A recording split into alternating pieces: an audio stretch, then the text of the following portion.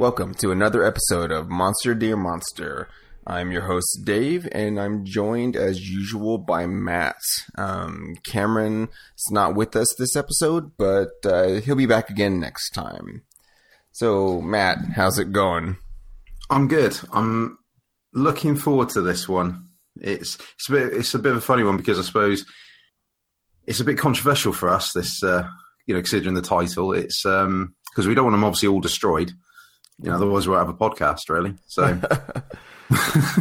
we would be out of a podcast. Yeah, we better have a job that doesn't pay. It takes money. Anyway, yeah. So as Matt brought up, we'll be taking a look at the 1968 film Destroy All Monsters. It's a Japanese movie directed by Ishiro Honda. Yeah, it's according to the wiki, it's the 9th entry in the original Godzilla series, which I didn't actually know that until I watched it, to be fair. It makes sense, actually. Now I've read that, because obviously Godzilla is quite prominent in this one compared to some of the other monsters. So I'll read a bit more. It's the film story features aliens known as Kilax, who have released the giant monsters from Monsterland and have planted mind control devices on the monsters to control them.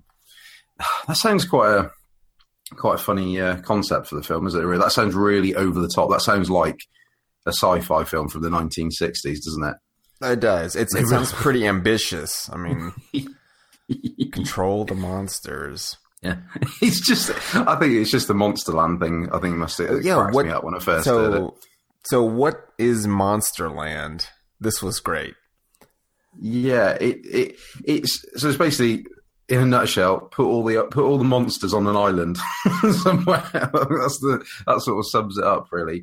I must admit, when I first heard it, because obviously the Monsterland is first described by the narrator, because obviously the film starts with a narrator on it, and when I first heard Monsterland, I honestly thought it was a theme park. Roll up, come to Monsterland.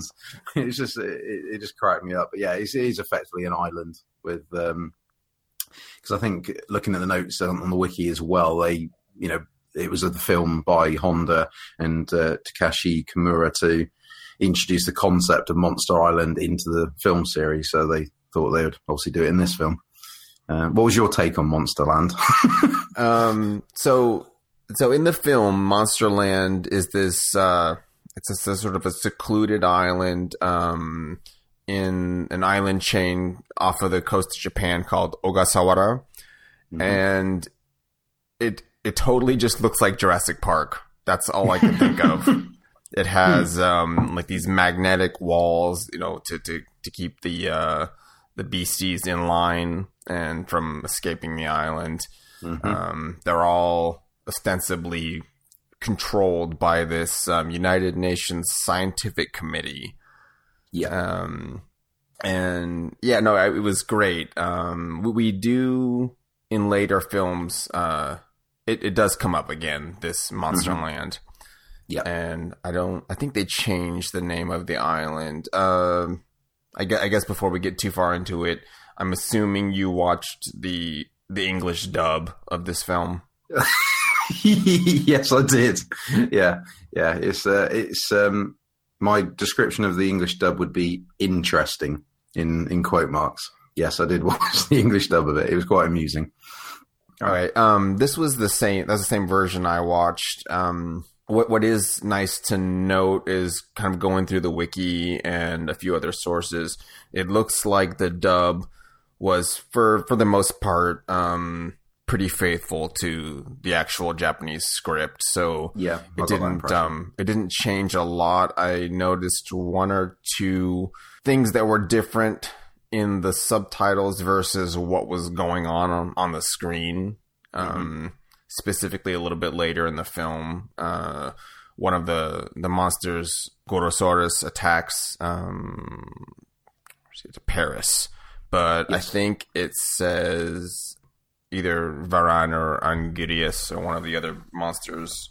They attribute the attack to one of the other. Baragon. Yes, Baragon. Yeah, That's what it was. They wrongly identified. Yeah. Because I think I wrote it down wrong because I was just like watching it or listening to the dub, and I was like, no, that looks like Gorosaurus, but they said it's Baragon, so they must know what they're talking about. Yeah, I think that sums it all up, really. I mean, I think the Monster Land thing is quite amusing as well because, I mean, obviously I know it's done for dramatic effect, and I'm sure back in the 60s when it was filmed it was, but it also feels like one of those sort of programs where obviously the narrator's naming the different monsters on the island, that it's almost like they're waving, and here's Godzilla, hey, here's Mothra. It was just done in such a cheesy way that I mean I found it amusing. I mean, it didn't spoil the film for me in that regard, but it was done in what now 40 almost 40 it's almost 40 years ago. Almost 40 years ago, it was obviously done for dramatic effect, but it was amusing watching that bit. I think the whole concept of the film is quite simple ultimately, isn't it? Really, it's sort of it's one of those where the monsters almost take a bit of a backseat at times, don't they? Do you get that impression with the film? Because I thought it was almost more that the human and the verse dealing with the Kilax, the alien race, was a bit more prominent in it. Yeah, the monsters are basically used as a weapon in the film. Mm-hmm. Yeah, and also maybe subtly a force of nature, a little bit like we explored that concept in our first Together episode. So yeah, they're not front and center. They're like a showpiece here, absent for 3/4 of the film, and then they pop up again. At the climactic battle. Yeah, and I mean, obviously it leads to where effectively they get freed from their Monster Land. Like we said earlier, it's mind controlled slaves, which I said let them loose upon the the various capitals of the world. So we got Godzilla attacking New York, standard affair, and then we got Rodan invading Moscow. Mothra's on to Beijing. And obviously, I know, like we said earlier, the Gonosaurus Baragon mismatch, which was on Paris, and Manda was on London. So yeah, they all went through all the different capitals on this one, which again, which is to be expected in these sort of films. They going for the capitals, and then obviously they turn on to Tokyo, which is obviously going to be one of the prominent cities throughout the film. Anyway, so I mean, with the different monsters in this one, do you think it was a good selection? Because of all the ones they could have picked, do you think overall it was a decent selection of monsters? Yeah, I mean, they had about 10 years of monsters to pull from. Mm-hmm. Checking the notes, it looks like two of them, Varan and Manda, are from different series that aren't specifically in universe Godzilla films.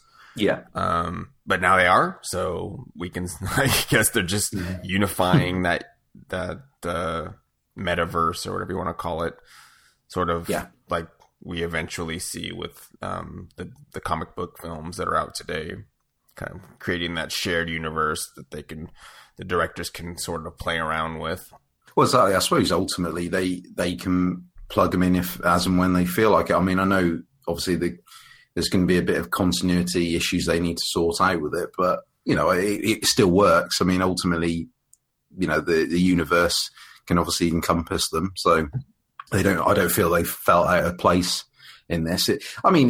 It's very obvious, like I said earlier, that Godzilla is very, even though it is destroying monsters, it is a very focused film on Godzilla when it comes to the monsters. He takes center stage. It's almost like he's the main one, and the others are sort of taking a bit of a back seat in it, aren't they? Really, I mean, I suppose the only other one really that has a bit of, I suppose, a bit more attention as well was probably Rodan throughout other bits of the film. But I think some of them you barely see until the end, don't you? Really, sort of you only briefly see them attacking the capitals, and then like you said, they creep in sort of towards the end of the film.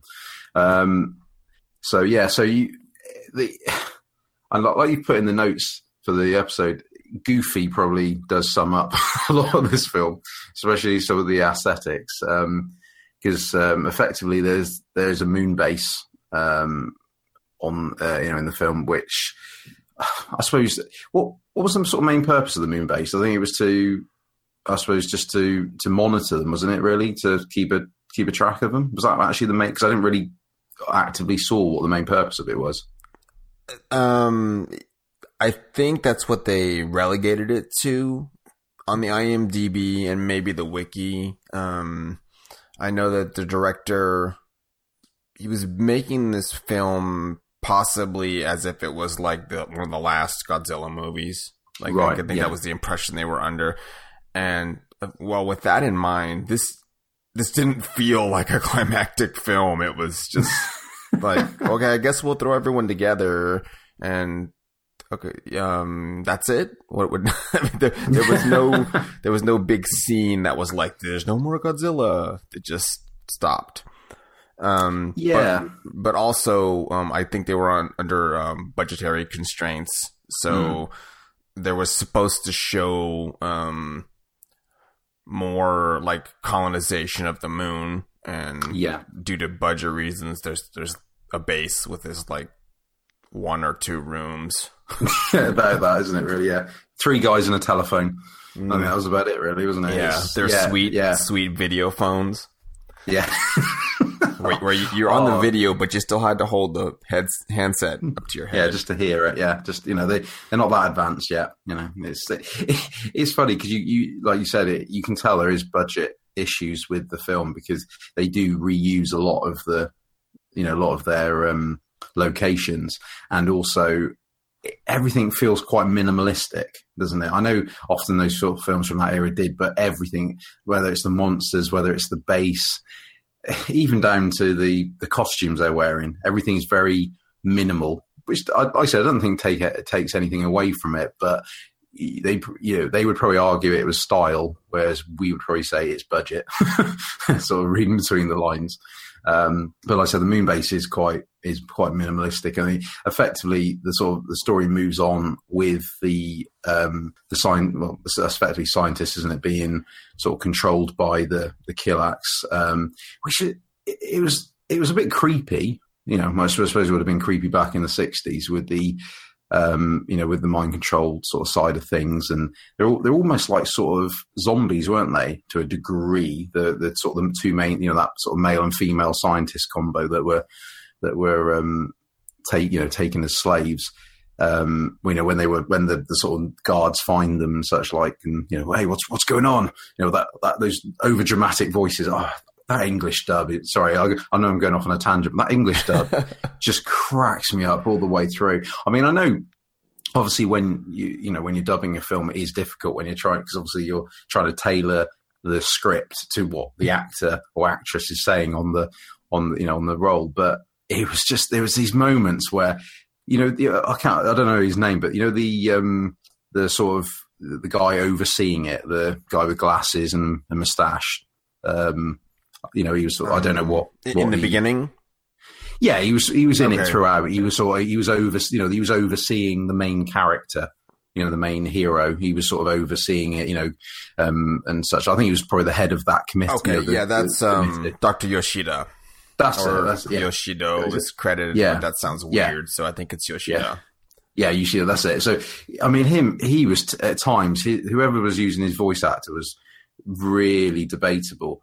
There's these sort of moments throughout the film where there's almost like a pause between a couple of words, because obviously the actor was saying, like, it would be like, "What's that? Over there." There'd be like that little sort of pause in between, because obviously the actor is saying different words to the dub. It was brilliant. There's this one scene in sort of fairly early on in the film where Dr. Yoshida is on the lovely video telephone thing. He's talking to the main character, the main protagonist in his ship, and and they're saying, well, you got to go, got to go there. And he's like, okay, do we need to be armed? He's like, yeah, make sure you're armed, make sure you've got guns, you expect anything. And then the main hero just goes, all right. He says it so casually, like, it'd be like you just asked him he said, oh, would you like a cup of tea? And, oh, sorry, we don't have any sugar. Oh, all right. It was so casual. Not like he didn't give him any insight of what he was to be expecting. This was sort of taken shortly after when the monsters were attacking. So the main protagonist didn't sort of really know what was going on at that point. But the dub was fantastic at times. Fantastically hilarious. So obviously once the scientists have been brainwashed and have set the monsters loose, there's a lot of sort of to and froing, isn't there, really, at that point? I find that the sort of the middle bit of the film gets a bit dry, a bit stagnant. Yeah, dry. Yeah, it's sort of, there's not really that. There is things going on, but it seems like it's been pieced together a bit, hasn't it? It's sort of, there's no real sort of. It's almost like, well, we'll do a dramatic start. The monsters, Monsterland. Here they are causing havoc. They've, the aliens have brainwashed the scientists and who've released them, etc. And then there's this sort of, that middle bit is a bit meh all the way through, and then it obviously comes to the big climax at the end with the monsters fighting and such. Like it's almost like yeah, just get to the good bit. Come on, this is getting a bit, like I said, getting a bit dry, isn't it? So did you feel that as well? Sort of that middle bit. Yeah, it was a little bit of a slog to sit through that part.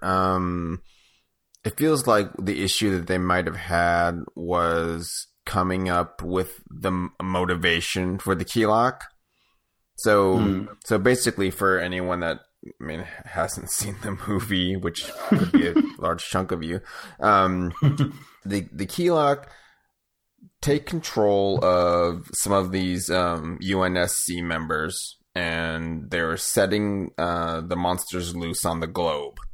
Mm-hmm. So they do a sort of, well, this would predate it, of course, but they're doing that kind of Austin Powers, Dr. Evil message to the globe, televised thing to say, hey, we're here to sort of colonize your planet. You should give it to us, and if you don't, we're just going to destroy everything. Or I don't even think they do that. I think they said, we're going to destroy everything so we can rebuild your planet in our image, or for us. Yeah, effectively, yeah. So they effectively, blackmail them, don't they? Just sort of say, well, you either let us live here, everything will be fine, no problem, or we just let them loose. It's like I said, it is very James Bond, Dr. Evil, just take over the world. I think to be fair, with the Killax, the alien race, they could have done a bit more with them. I think they could have done a bit more. What I mean by that is they could have done a bit more with explaining them. I know obviously they could have sort of used it as a bit of a mystery, but I think they could have sort of explained their background a bit more. They could have made them a bit more prominent, just to sort of make it a bit. Whereas, like I said, effectively, they did focus a lot of this, again, especially that middle part. They focused a lot of it on the main protagonist and his soldier, his unit, effectively, sort of chasing tail, really, wasn't it? I think that, and again, it wasn't even really to do with monsters at that point. It was mainly chasing the brainwashed, scientists and the Killax, really. But they didn't really focus on them as that much. They sort of came in and out. They didn't, in effect, the Killax were just one main evil woman, wasn't it? Their sort of leader, queen, effectively. And then didn't really. The others were. It only seemed like there was 5 of them anyway. Yeah. Well, no one ever. I don't think they had any lines. No, maybe exactly. Maybe 1 or 2, and then they were speaking through Dr. Otani and Kyoko Manabe, the administrators of Monsterland that were sort of mind controlled in the beginning of the film. Yeah, effectively. So I suppose, that's right. I suppose that was one way of, portraying them. But you know, it could have been a little bit better, couldn't it? It could have just been a bit more, because, you know, they could have been quite an interesting race, but I mean, effectively, there was nothing, as an alien race, there was nothing really about them that set them across as an alien race. I mean, obviously, they were effectively humans, which is absolutely, you know, which from a story point is absolutely fine, but there was nothing about them that set them aside from any other alien race in any other media. There was nothing really about them that you really knew. They were just, you know, they could have been named anything. They could have come from anywhere, and you really wouldn't have cared. No, it didn't matter.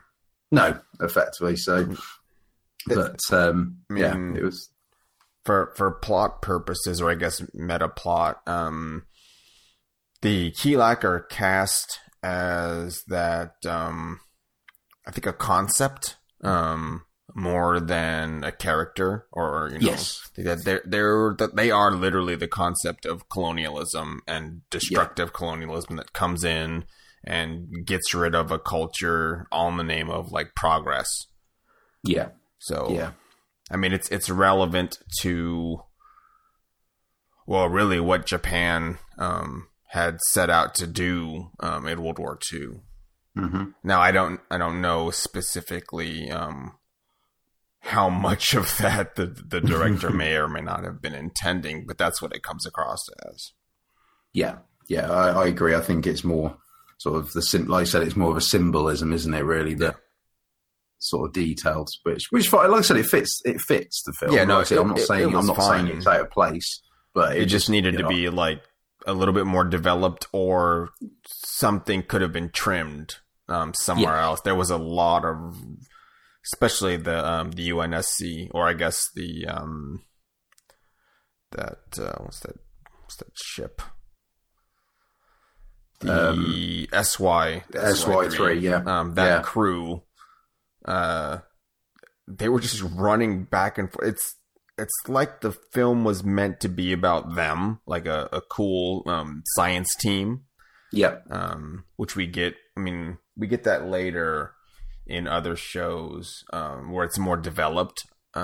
This is just, it seems like this is sort of like a pilot for this couple of these concepts to see if it would work. Yeah, I agree. Yeah.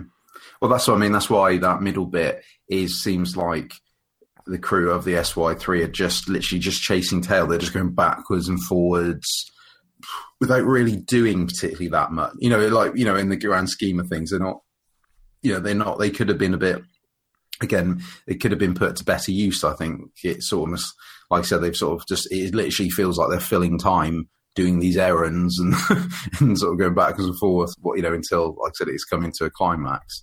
I mean, there's the bit which is to do with the, where they start finding those little orbs, don't they, throughout the globe? Yeah.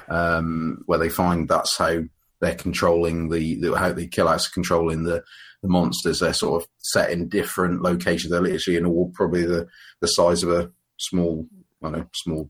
Yeah, they'll fit in like a coconut. So yeah, which actually one of them was, wasn't it? I remember. It's like, so when did they set this in motion? Because it would have had to have been like years ahead. It's like buried in rocks in the top of it was like the Andes or something. I don't remember, some random mountain range.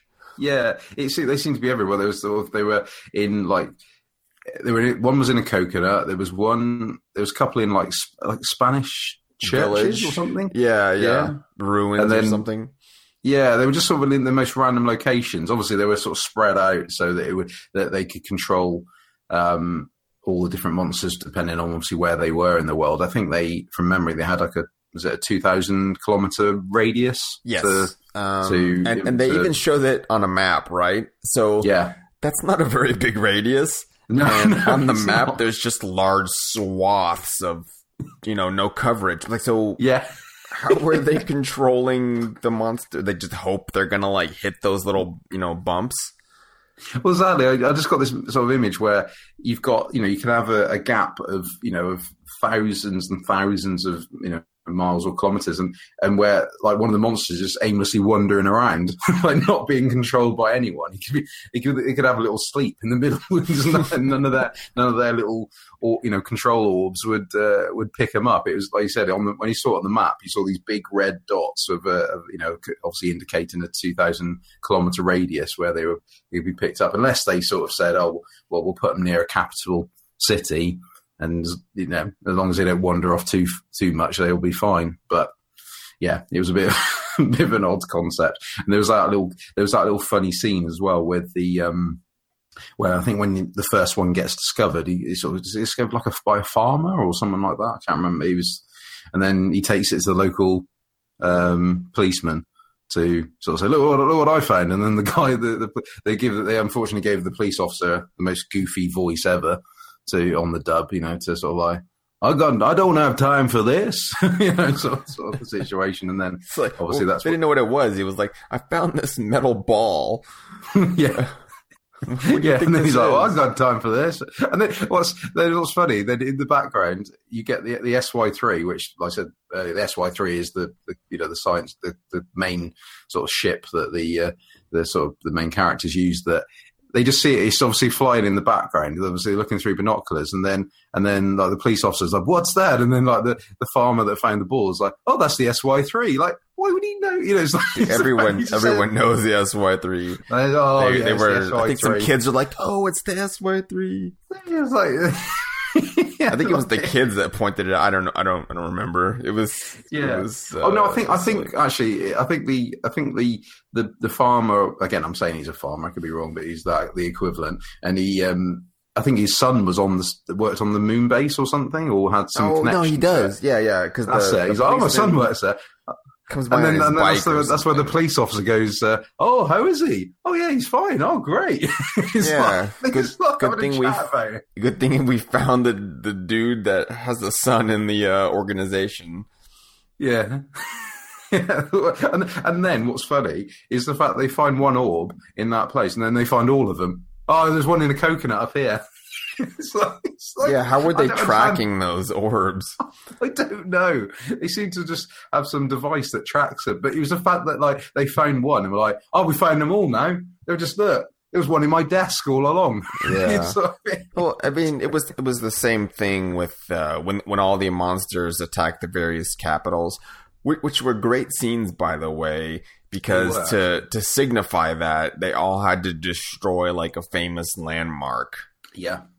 Yes, Gorosaurus pops up under the Arc de Triomphe and just like crushes it. Yeah. He could have attacked any city, but he got to be right there. Yeah. Or else we wouldn't know what city it was. Yeah, it was that. But what also made it, I found amusing, which was it was to do with obviously when you're seeing the scene of the monster destroying, like I said, a famous landmark in that particular capital. Is obviously you've got a local. The local voice, the newscaster or whatever, yeah, talking about it. So yeah, that was great, and it was so funny because it was bordering racist, wasn't it? It was like stereotypical accents. Like, I'm not going to do it, but if one of us just mimicked an accent, I'm Russian now.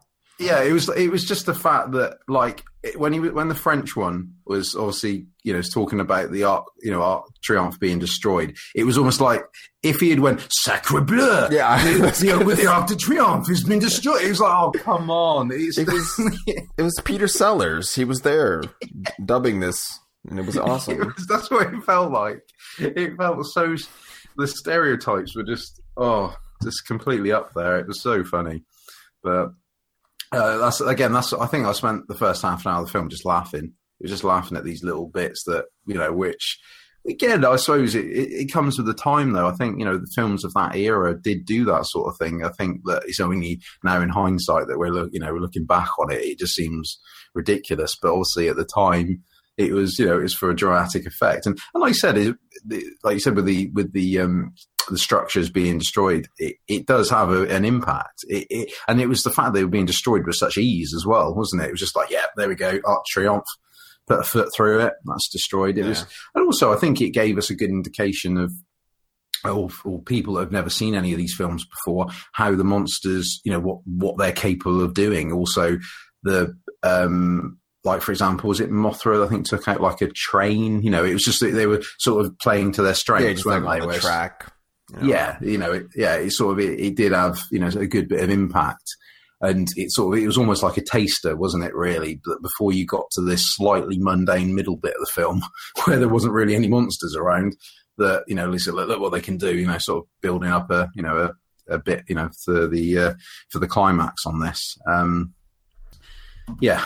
Highly amusing. But so then sort of after they find the globes, so you got here and notice the Kilak are living metals. That's it. Yeah, you're right. Actually, that was what was found, wasn't it? That they can't withstand cold environments. They sort of just make assumptions on that, don't they? Is that because they blow? That's it. They managed to blow up the sort of entrance to the base. There's a bit of a force field around where they are. So the SY3 crew go in, destroy the barrier that's protecting the Kilak, and then they're sort of creatures, weren't they? Yeah, they're like little slugs.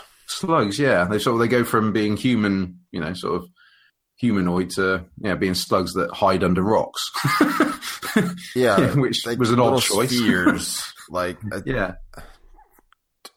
they all look the same, so I'm guessing maybe that's like a little hermit crab has to have a little shell. That's what that looked like to me.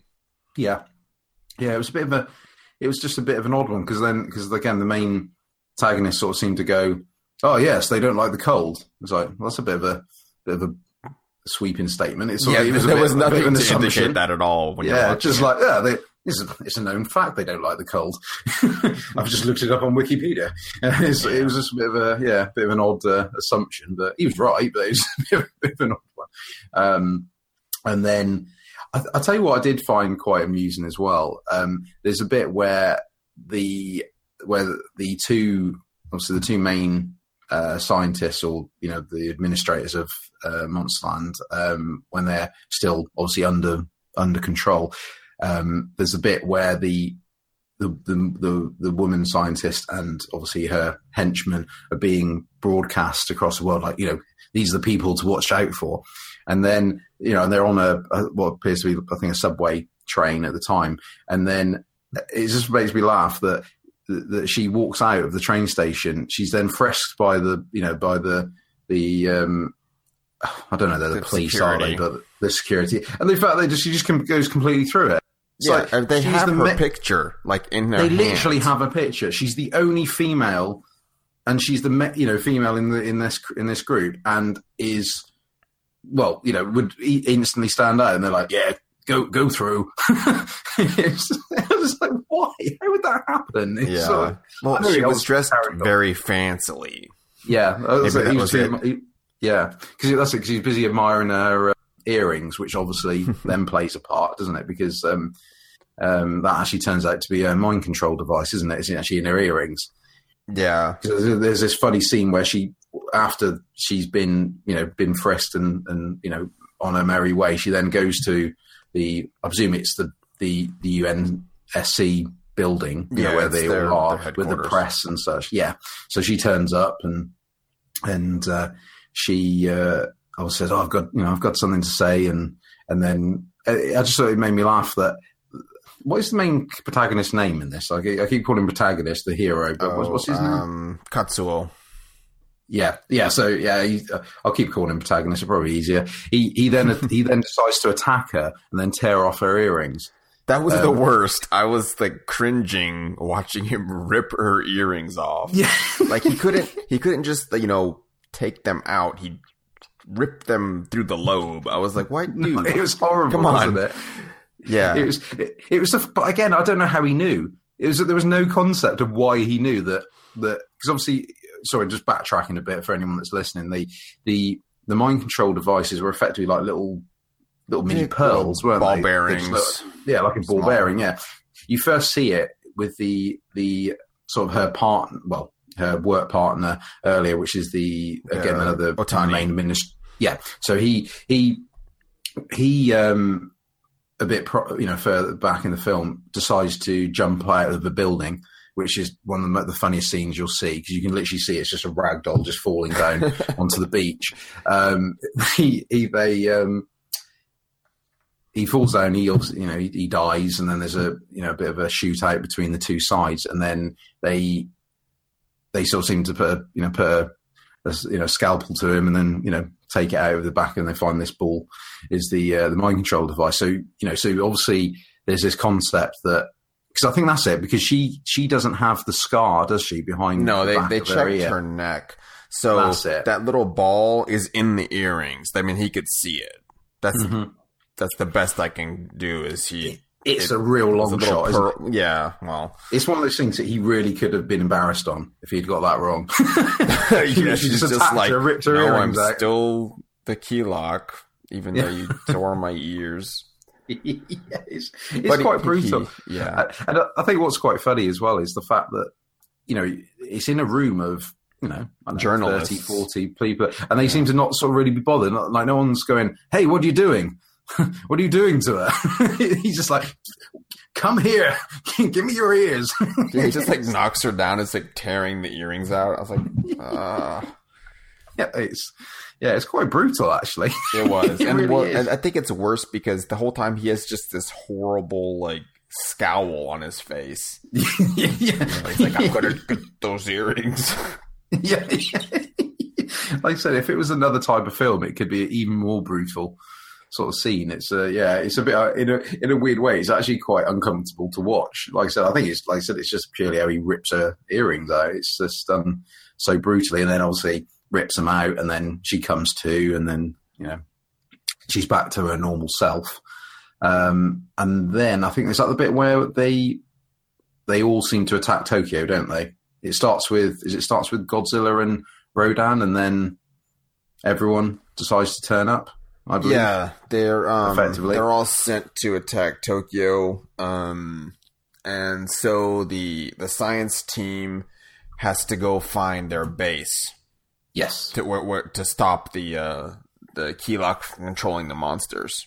Yeah, because I mean they do really quite brutalize. In the short scene it is, you do see they do quite brutalize Tokyo, because they literally turn out one at a time, and it's you get that sort of funny scene where where they all notice they turn up, like, oh no, Godzilla's in Sector 7, and then like, oh no, we've got another one in Sector 3. They're all just turning up at the same time, and completely overflowing Tokyo. That was really well done. That it scene. Was actually. I mean, I enjoyed that. Not the destruction of Tokyo, but no. the way that they put that together. It was. They didn't drop the ball there. No, it was actually a very well done. And then you got the bit where they obviously the local militia, attack, and they can't seem to, they got all these rockets that seem to miss everything, and all the fire seems to sort of, and they're mainly they're going for all of them, but they're obviously, as usual, they're mainly attacking Godzilla, and he's sort of effectively shaking it off. And then they do find the base, don't they? I believe it's because there's this sort of scene where they blow their way through it, because that's it. I think the ship gets heated, doesn't it? The ship goes underground on the moon, and then all of these jets of fire go over the ship that seem to sort of effectively look like it's going to cook them. So they sort of escape in a little tank. Buggy. Yeah, a little tank buggy with treads. Combination. It was cool. Yeah, it did. It was, I'll say the design. It's, buggy with sort of tank sort of tracks on it, and like I said, with a big sort of cannon or Gatling gun on the back of it, sort of situation. It had this Gatling, which you can clearly see that there's like a multi-tube, it's going to spin and shoot, but it just shoots like one laser. One laser, yeah. It doesn't spin either. No, they seem to. It's obviously a model that they found, because obviously it is effectively a model. They just obviously found it somewhere. Like, oh, this will do. It's in the budget. So yeah, it blows its way. There's this sort of dramatic where it blows its way through, and then they effectively find this. What is it? There's this sort of bit with red lights on it. It's like this sort of orb that they find, and they're sort of trying to, and then you see them trying to sort of, they're trying to like break it. It's attached to like some pylon, not a pylon, but a stand. Yeah, and it's like a, it looks like a sort of like a little gyroscope. Yeah, in a sort of glass container. It's sort of, and it's a bit of a point in the scene, really. You see it's almost like you see them efforts. Like they're trying to, use an angle grinder to sort of cut it off, and then they and then there's this bit where, what are we going to do next? I know. And then the main protagonist goes, I know what we'll do. We'll burn it off. He just picks up the torch. He turns into a pyromaniac. He just goes crazy. It's just the whoever was doing his dub just got really excited about it. It's almost like they didn't tell him instead of just going, because obviously it'd be one of those situations where you go, I know what we'll do. We'll try and burn it off. It was just the way he went, we'll try and burn it off. He gets really excited at that point about it. It's quite amusing. I mean, the way that a lot of the American and just English dubs in general, they're done differently than dubbing in Japan. Is in Japan when they're doing a lot of the voiceover work, people are all together in the same room, just kind of lined up with their mics, and they're able to play off one another. Whereas in the West, a lot of times you're kind of solo in a soundproof room, reading your lines by yourself, and maybe you have, a monitor kind of showing the character so you can try to match your words to the mouth. Right. So they're doing all these lines that I think there is no context. They don't have anyone. They're not hearing the rest of the lines. They're just reading it solo. So that's why it comes off all weird most of the time. Yeah. That makes sense. I suppose it's similar to when the voice actors on video games and such like as well, isn't it? Booth, they don't often know. They sort of get just told this is the scene, this is the concept, and I suppose it just adds to it really. It's just it was great because it's just ridiculous. So funny. Yeah, it's great. And then they and this is sort of effectively leading up now to the sort of the main monster fight, isn't it? Effectively, where you've got this. Is it on the actual island, or was it just outside Tokyo? I think they're just outside Tokyo. Yeah. I think. So it didn't really explain. It's all the monsters decide, because obviously they're not under control anymore. They're sort of they're now one sort of big neutral team as such. So they're outside Tokyo in a big field, which looks like you've seen in the other films where it's effectively going to be a playground for them to fight in. You can see it coming, so they're all collected there, and then they all turn up, and including son of Godzilla as well. He creeps in, and effectively they have to take on. It's King Ghidorah, isn't it? Is that Ghidorah? Yeah, Ghidorah. That's the one. The Keylok summon King Ghidorah from space. Yeah, and he just comes flying down with his sweet dragon body and 3 independent moving heads. Yep, probably one of my favorite monsters. Definitely. I guess just real briefly, we didn't really describe any of them, so. No, okay. Godzilla, I mean, hopefully everyone knows what Godzilla looks like. Giant lizard. Yeah. Bunch of fins.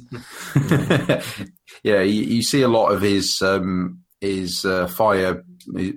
blue, his blue fire attack, don't you? He did it a lot in this, which was, they must have been a chunk of their budget right there. Yeah. Because it lights up his dorsal fins. His back. Yeah, basically. So you see that, and I mean, before we carry on, what I notice is they all look quite dull in this one, don't they? Compared to again, especially compared to King Ghidorah, it's sort of they look quite dull, don't they? Sort of, especially from a color point of view, they're all sort of browns and sludgy colors, aren't they? Effectively. Yeah, they are, and a couple of these are redesigns or they're suits that were used before. Yeah. So we're kind of getting that secondhand look here. It's not as bad. the films that come, I think maybe 3 or 4 after this, the Godzilla suit's just really starting to break down, and you can see like the tail's kind of broken and stuff. So in this, I mean, everything looks. None of them look bad. They just they're not at the top of their game. I think they look a bit haggard, don't they? So you've got obviously Godzilla. You've got Son of Godzilla, which the worst. It's terrible. It's such a comedy character in there. Really, it's sort of he's if you look at him, he's about half the size of Godzilla. Yeah, and, he's still big. Yeah. So he's still a good size. He's just got. There's just nothing about him apart from they've obviously given him a deliberately cute face, to sort of to say, look, he's still a little baby. Yeah, there's nothing to him. Like I watched this with my brother, and he just was fixated on how ugly Godzuki or Minilla, whatever you want to call him. Yeah.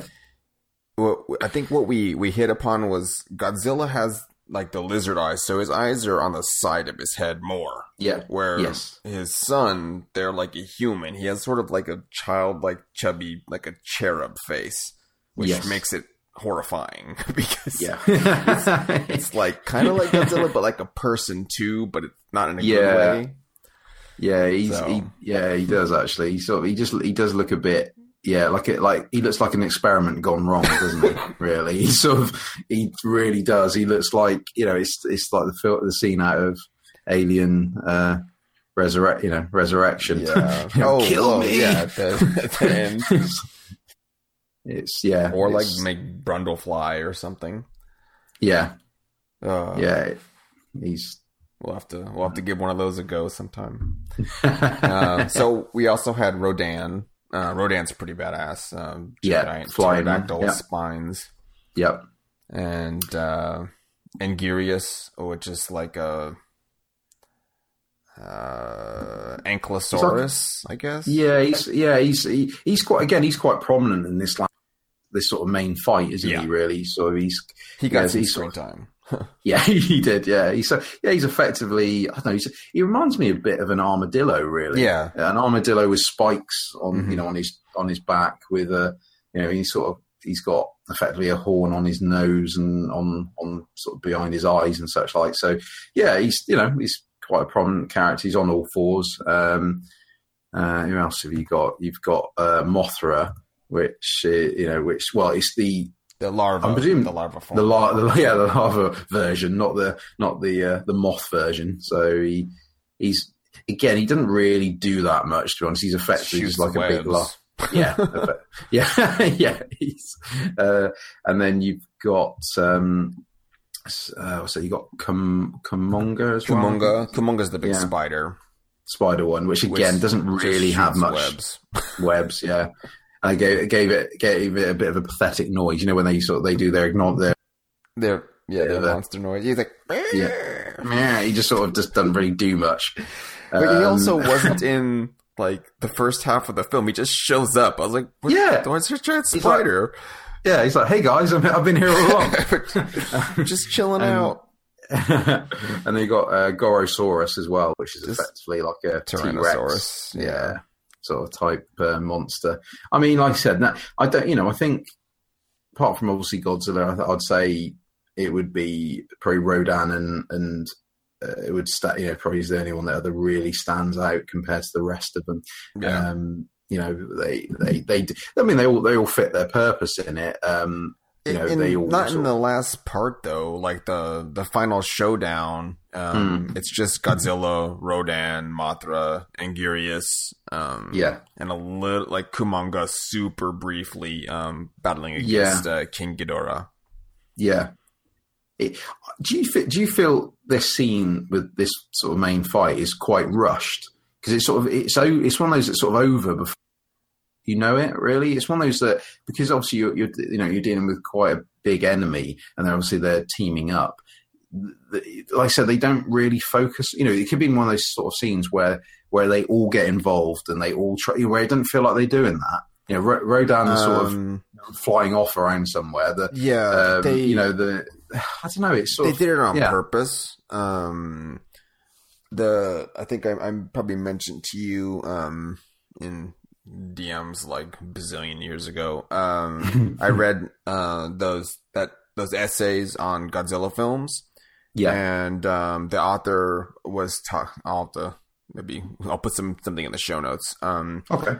He discusses the logistics of what they're doing for this fight scene, and the biggest problem is you can't have the suits, because some of them are guys in suits and some of them are puppets. Yeah, and several of them, Rodan, King Ghidorah, they have wires, like attached to them. So 'cause they're flying. They can't. They have to orchestrate things where they don't collide or get their wires tangled.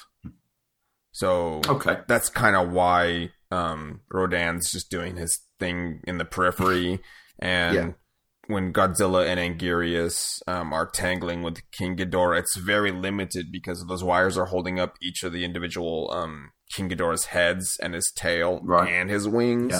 So they can't engage as much as we get a little bit later when they do have CGI or just guys in suits. Right. That makes sense. Yeah, now you've said that makes sense, really. It's just that, like I said, it just comes across as a bit of a rushed fight.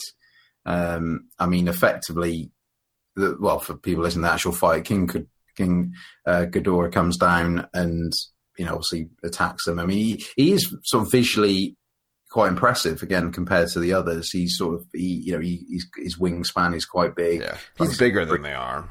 Yeah, he does sort of, he does come across as very intimidating, and they naturally all sort of start fighting. Obviously, Godzilla leads a charge against them. I think is it Anguirus that sort of gets a bit of a beating, doesn't he? Really, in this one, he doesn't come out of that too good. What was pretty neat though was I was surprised at the amount of blood that they were putting on the figures. And there was actually. You're right. They got pretty messed up, and King Ghidorah. I mean, his neck was getting bitten, and I think his tail. So I thought that I appreciated that level of detail that they went into making it, as realistic as you're going to do with puppets and dudes in rubber suits.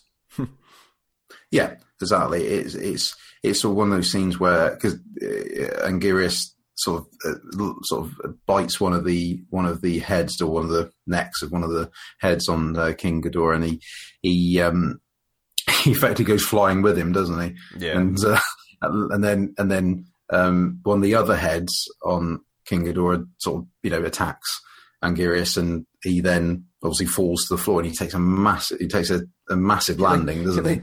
Busts through the ground.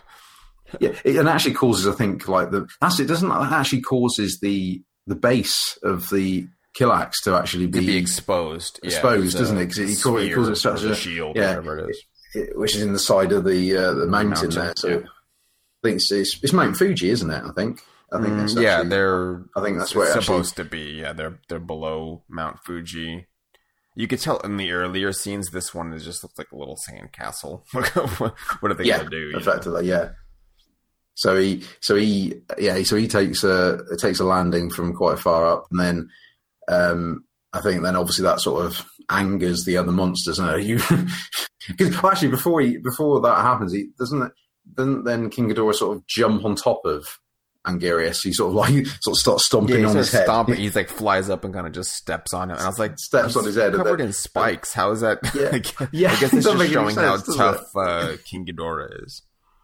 He's got tough feet, and then Anguirus sort of seems to sort of just walk off, doesn't he? He's like, oh, just walks away. Off, buddy. Okay. and then that's when sort of Godzilla leads another charge, and that's when they sort of then just completely as a team just take down King Ghidorah, don't they? They sort of literally just pin him, don't they, to the floor. And that's like I said with the blood thing. That's where it's quite brutal, isn't it? On these on the necks of the heads, doesn't it? Really, where they're sort of biting and then I think it's funny because it is with Godzilla, it just constantly stamping on the neck and head of one of them, isn't it? He's like, you just see him just like it's like watching a wrestling match, where they just sort of just keep. They brought out the chairs, just beating him down. They literally just and then sort of to finish it off, there's Manila does this weird sort of smoke ring attack, doesn't it? Is that the best way to describe it? I didn't get that. Sort of a bit of ring. Yeah, he sort of seems to sort of fire this sort of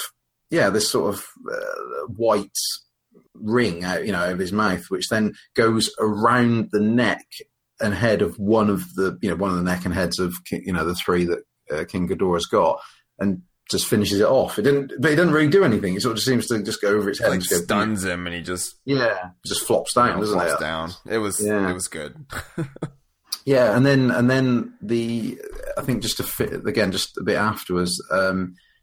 I think who's it? It's Mothra and is it Killmonger that sort of do this sort of spray thing afterwards? Yeah, they just like spray him with webs to just to finish it. It looks like it's going over all the other monsters. The way it's sort of filmed, it looks like that was well, I mean, it's a post production effect. They didn't they couldn't shoot webs over things with strings on them already. I think, but so you don't see him actually get wrapped up, but they just imply it. Exactly. Yeah. And then that's when obviously you see what's that dragon? Is it Red Dragon? Yeah, Fire Dragon. Godzilla just knows to go break the little sphere in the mountain. Yeah. He just goes over and busts it up, and everyone's cheering. Oh, they've been destroyed, and the Keylok are like, "Aha! You don't know we have Fire Dragon," and so they summon another thing from space, and it's just it's a rotoscoped like a ball phoenix, of fire, isn't it? Phoenix kind of looking thing. Yeah, there's no real detail on it. Yeah, it's just sort of a V in the beginning. And and that's where it turns out just to be a flying saucer, doesn't it? Really? Yeah, it's just a ship spinning really fast. Yep, effectively. And then they said Godzilla sort of takes out the base, and then the Keylok sort of basically go back to being slugs again. Yeah, under rocks. Yeah, well, their shield's busted, so they're affected by the cold. Yeah, exactly. And then sort of to finish off the film, the sort of the main characters have a little helicopter ride over, don't they? So I presume they're back on Monsterland. They're back on Monster Island, and the monsters are back there and under control. And it's just funny. I think the best bit is the fact they're waving at them, with smiles. Hey, Godzilla! Hi. He's just like, thanks for everything. Thanks for protecting us, slave. Slave. Yeah. And that's it. That is the movie. Yeah, that is Destroy All Monsters. Yeah. So, what? I guess to wrap this up. Well, it's a little goofy. Yes, and very goofy. Has some cool little set pieces. Yeah, absolutely. Overall, I mean, I enjoyed the film. I did too. Was this your first time watching it? Yes, yeah. Like I said, I was aware of the film. Yeah, but I'd never seen it, and obviously it's a difficult one to get hold of to watch at the moment, especially in the UK. But I thoroughly enjoyed it. It's like I said earlier, it's about an hour and a half long. It's not particularly so it's not particularly long. It's decent. I mean, it's like I said. I think like a lot of them, you just don't take them seriously. Obviously it's not a deliberately comedy film, but there's a lot of funny parts in it, especially if you have the English dub on it, which is is comical at times. But I think as a whole, it comes across well. It shows all the different sides of the monster. I mean, effectively, it is mainly promoting Godzilla. Because it is effectively, without the name of it, it is a Godzilla film in that sort of thing. It's, but I enjoyed it. I don't regret watching it, and it's been a funny one to talk about. Compared to some of the, if you think some of the, the films we did recently, like Pacific Rim and Kong and such like, which, obviously have their funny moments, but this one in contrast is just hilarious. But yeah. Did you enjoy it overall? Yeah, I mean, I had a lot of fun, and I guess one last thing I did mean to cover is the creature Manda was probably my favorite. He looks like a Chinese dragon, and yes. Out of all of them, whatever they used for that the puppet, I mean, it was the most effective. Like, I was actually kind of creeped out just looking at, like, I was imagining, like, this was the best looking one of, yes. Whatever they're using for their budget. Enough that, so Manda is from, as we mentioned, Atragon, which was filmed in, I think 1963. It was a little bit before this, and didn't appear in any other Godzilla films, until later. He's in, I don't remember. I know he's in Godzilla Final Wars, which I haven't seen, but now I want to go watch because he's in it. It's probably the coolest one. Yeah, and I think he crushed a bridge. He constricts a few things in the film. Yeah, which was cool. Yeah, he sort of wraps, because he's like in effect like a constrictor snake, isn't he? Like a python. Yeah. He's based on a Japanese dragon though. But there's a scene when they're taking earlier where they're just destroying Tokyo. He wraps himself around a train track, doesn't he? And sort of just destroys it destroys it basically. But yeah, he's actually impressive. He did. Like I say, you just don't see that much of him, unfortunately.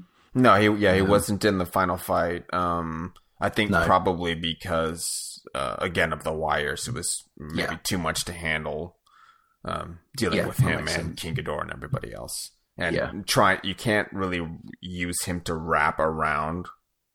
I don't know the size of the the model or whatever they're using for Manda, but it's King Ghidorah is obviously, I think it's a guy in a suit for some parts of it, so probably just can't wrap something that's much smaller. Yeah. I mean, out of them, I thought that was the most impressive monster. Yeah, he was good. No, there we go. Yeah, like I said, we could do Godzilla Final Wars at some point as well. Something to think about for the future. Yeah, and so I guess that's kind of wrapping things up. All right, for any listener or any for listeners out there, if